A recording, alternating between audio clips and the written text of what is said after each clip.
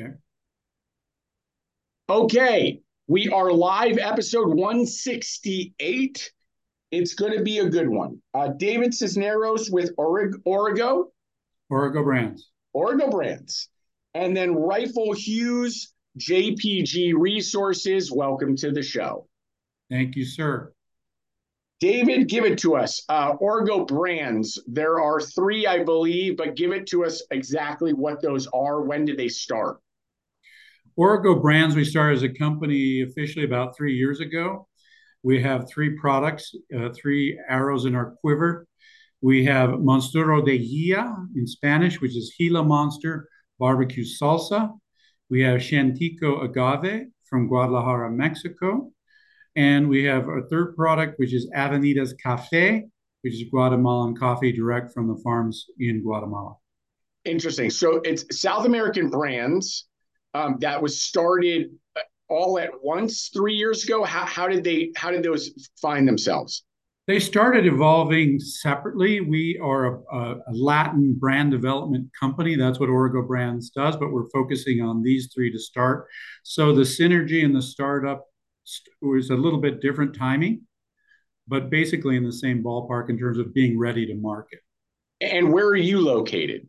We're in Denver, Colorado. In Denver. Okay. And was there experience within your founding team, maybe yourself, that had experience in South America as far as incubating products and or brands, or what was special about that you said, hey, this is the direction we're going? It's a good question. Yeah. And I would say Latin America, which includes the Southwest, Mexico, and Central and South America.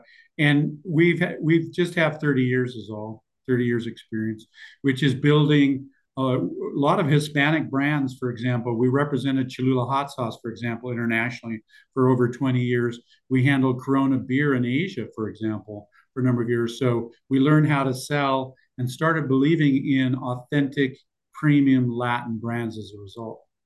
That's interesting, because most don't think about that, as far as that sort of an ethnic play or whatever it may be, specifically here domestically. Again, I know you had mentioned Corona for Asia, but these are domestic plays, correct? These are, yeah. We wanted to start our own brands based on all those years of experience. And obviously, Latin America was a place for us to start, first of all, because I'm biracial Hispanic. My father family has been in northern New Mexico and Colorado called Hispanos for many, many generations. So I was born and raised on Latin food. And my travel to Mexico and Latin America over 30 years, it was a natural synergy there. Now that's also interesting. Well, yeah, your last name is Cisneros, and so, but that's interesting and a good part of the story. The other folks that are involved, are they also part of those plays as far as bringing over products and or being involved with products that aren't domestic? Well, we have a team in Origo Brands that, including a number of people on our team that are from Mexico, for example. Our branding people are from Mexico and understand Hispanic brand building, which to me has to do with cultural, color, humor. It's all different in the way that we're presenting it than, say, a traditional American product, but it's particularly interested in the American market and the boom of Latin modern cuisine, both on the food service side and the retail side. Yeah, there's a boom for brands that are not American or thought to be American. Right? I mean, again, I'm talking holistically. I'm from outside the window looking in, right? Even though I'm kind of in here, there are some really great plays in different areas of the grocery store. And more importantly, if you go further, then because I'm going to separate the two, there's some plays that are in the different areas of the grocery store that are still considered premium. So it would be like Whole Foods in those areas of the grocery store. Then there's the ethnic plays that a lot of people don't realize because they might not even live in those areas. There's grocery stores that only cater to Hispanic, like we have. So even in Marin County, right, in San Rafael, California, we have Hispanic grocery stores. that are mostly Hispanic products, right? Outside of state, I guess what you consider stable stuff, but maybe that is too. Walk us through where you guys are focused and why you chose that. Well, you're exactly right. And that's exactly what we're focusing on. We're not Tex Mex, we're not Taco Bell. We said, oh, the tradition of my family is been raised on Hispanic foods, which frankly, when I was growing up and a young man, we didn't have a lot of money. We would eat pinto beans, green chile from Pueblo, Colorado, or northern New Mexico, Hatch Valley, and flour tortillas. And we'd have big family groups of 20 or 30 people after going to church on Sunday. And we love the taste, but of traditional food, but we also want to add to this idea of healthier, socially responsible, real authentic product with ingredients from the origin, not something made, frankly, in a factory up north, because that's what consumers want these days. They want real authentic products that are paying attention to the health and welfare of our earth and the people that produce it in Guatemala, in Mexico. And we do a lot of social responsibility activities with the growers. It's, I'll tell you what I think of when you say that. And I kind of have this like half smile, but I don't know. People don't take offense to what I'm about to say here. Okay. I'm going to say it. There are brands like Siete, right? Or a newer brand like Somos, right? Which is from fantastic brands. And they have a like lineage. It's like heritage stuff that they're playing off of, which is beautiful, which is fine. It's great. They have a story, and they're. But I being in the business know, if I'm wrong, somebody tell me later that they're being made here. I would again. I'm just assumed, right? They're really American brands with American money and American marketing deployment actions and I'm just sorry. And it's different than something that you're describing, at least to me. Now, that may mean nothing to anybody. They don't care. You know how people are. So they just don't care. They're not educated to it. They don't understand what I'm talking about. Maybe because I'm in the space, so I kind of know these things, right?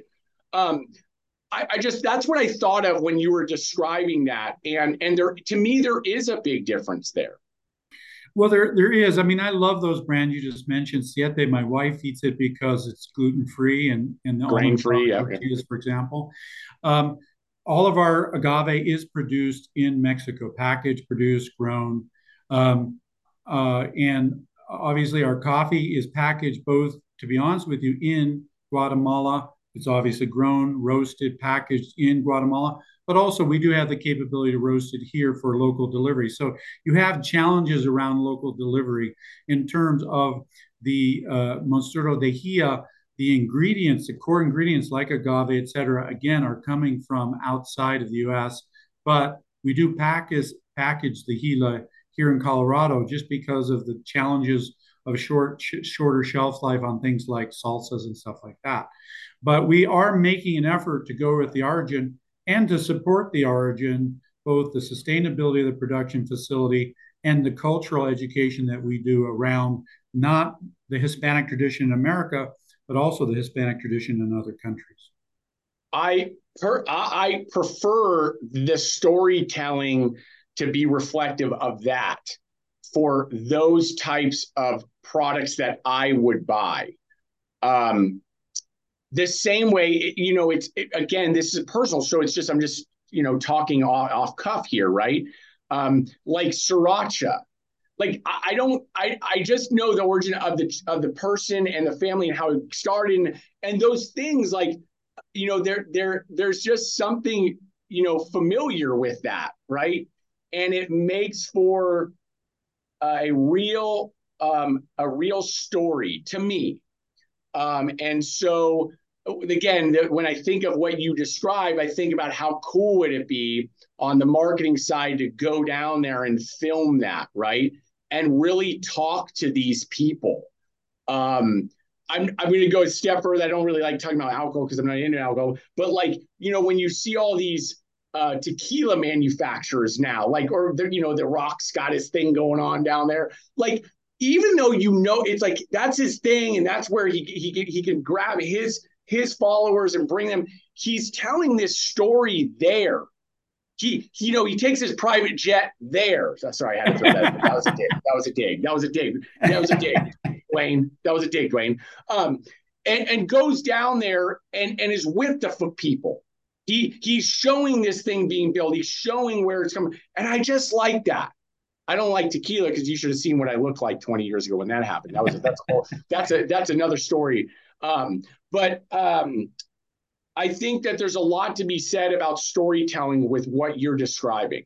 Completely agree. And of course, I've been going to Guadalajara for many, many years and working with our production partner, who's our partner, a company called Idea, one of the best agave makers, both blue agave and non-blue agave, wild and raw. We're the only company that has agave powder in the U.S. right now, which is exciting. But look, we're connected to the manufacturer. We're down there all the time. We have lots of videos. I'd love to share them with you down in the production facility. It's a clean ISO facility. And we've been with the humidors in the fields. In fact, my production manager went down last year and had lunch with the humidors in the field. They had offered him field rat sandwiches, which is the main thing that they eat during the day. So to be honest with you, we're as connected as an outsider can be with the actual growing facilities. Interesting. I don't know if I could do that one. I eat and I eat. You're welcome to come down anytime. I eat, but I don't know about that one. And I'm all for protein, any kinds, right? You put a little mayo on it, it's not bad. I'm sure. Okay. Good stuff. We can expand further. We got a good picture of what that looks like. There's a real story there. I put Origo brands infos down there below you at the end of this thing. And I love being educated on new stuff. I don't know about this stuff, and some of our followers won't know about it, so they get to look it up and see, all right, this is what's happening with Origo brands. This is where it comes from. This is the story, and I like that. So I appreciate you coming on here. Rifle, JPG Resources, give it to us. Yes, folks, that's his real name. We are doing a separate show on it later. We won't do it now. Go ahead. Thanks, Mark and David. Appreciate you both letting me join in and talk a little bit about JPG. So, hi, I'm Rifle Hughes. Where I fit into this food and beverage world is I've kind of got a mix of classical strategy, but then bolted together with a heavy dose of design thinking and sort of a human-centric approach to solving problems. And I'm here at JPG. We are here to really partner with brands of all sizes, like the ones represented both by Mark and David, single person founders all the way up to the biggest companies in the world. We help make new products.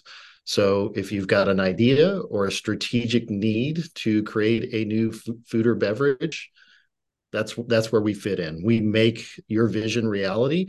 And where we really excel is in the hard stuff. So especially as a founder, you've got a novel idea. You're going to talk to a lot of people about it. You're going to hear a lot of no's, or that can't be done, or it's impossible. Like, we make the impossible possible. It means we can do the everyday things too, but we really excel. We like a hard challenge. We like, cracking open the industry and coming up with disruptive products that don't exist today. So we were founded 15 years ago or so by Jeff Grogg, who was head of R&D at Kashi at the time. There's about 75 of us. So we've got a very diverse skill set. So we can help with upfront problems. So strategy, consumer research, doing a portfolio strategy, running an innovation process, doing prototyping on the benchtop, all the way to helping execute when it's time to take those ideas and really see them manifest and get into the world. So we'll help you find a contract manufacturer who's the best fit for you.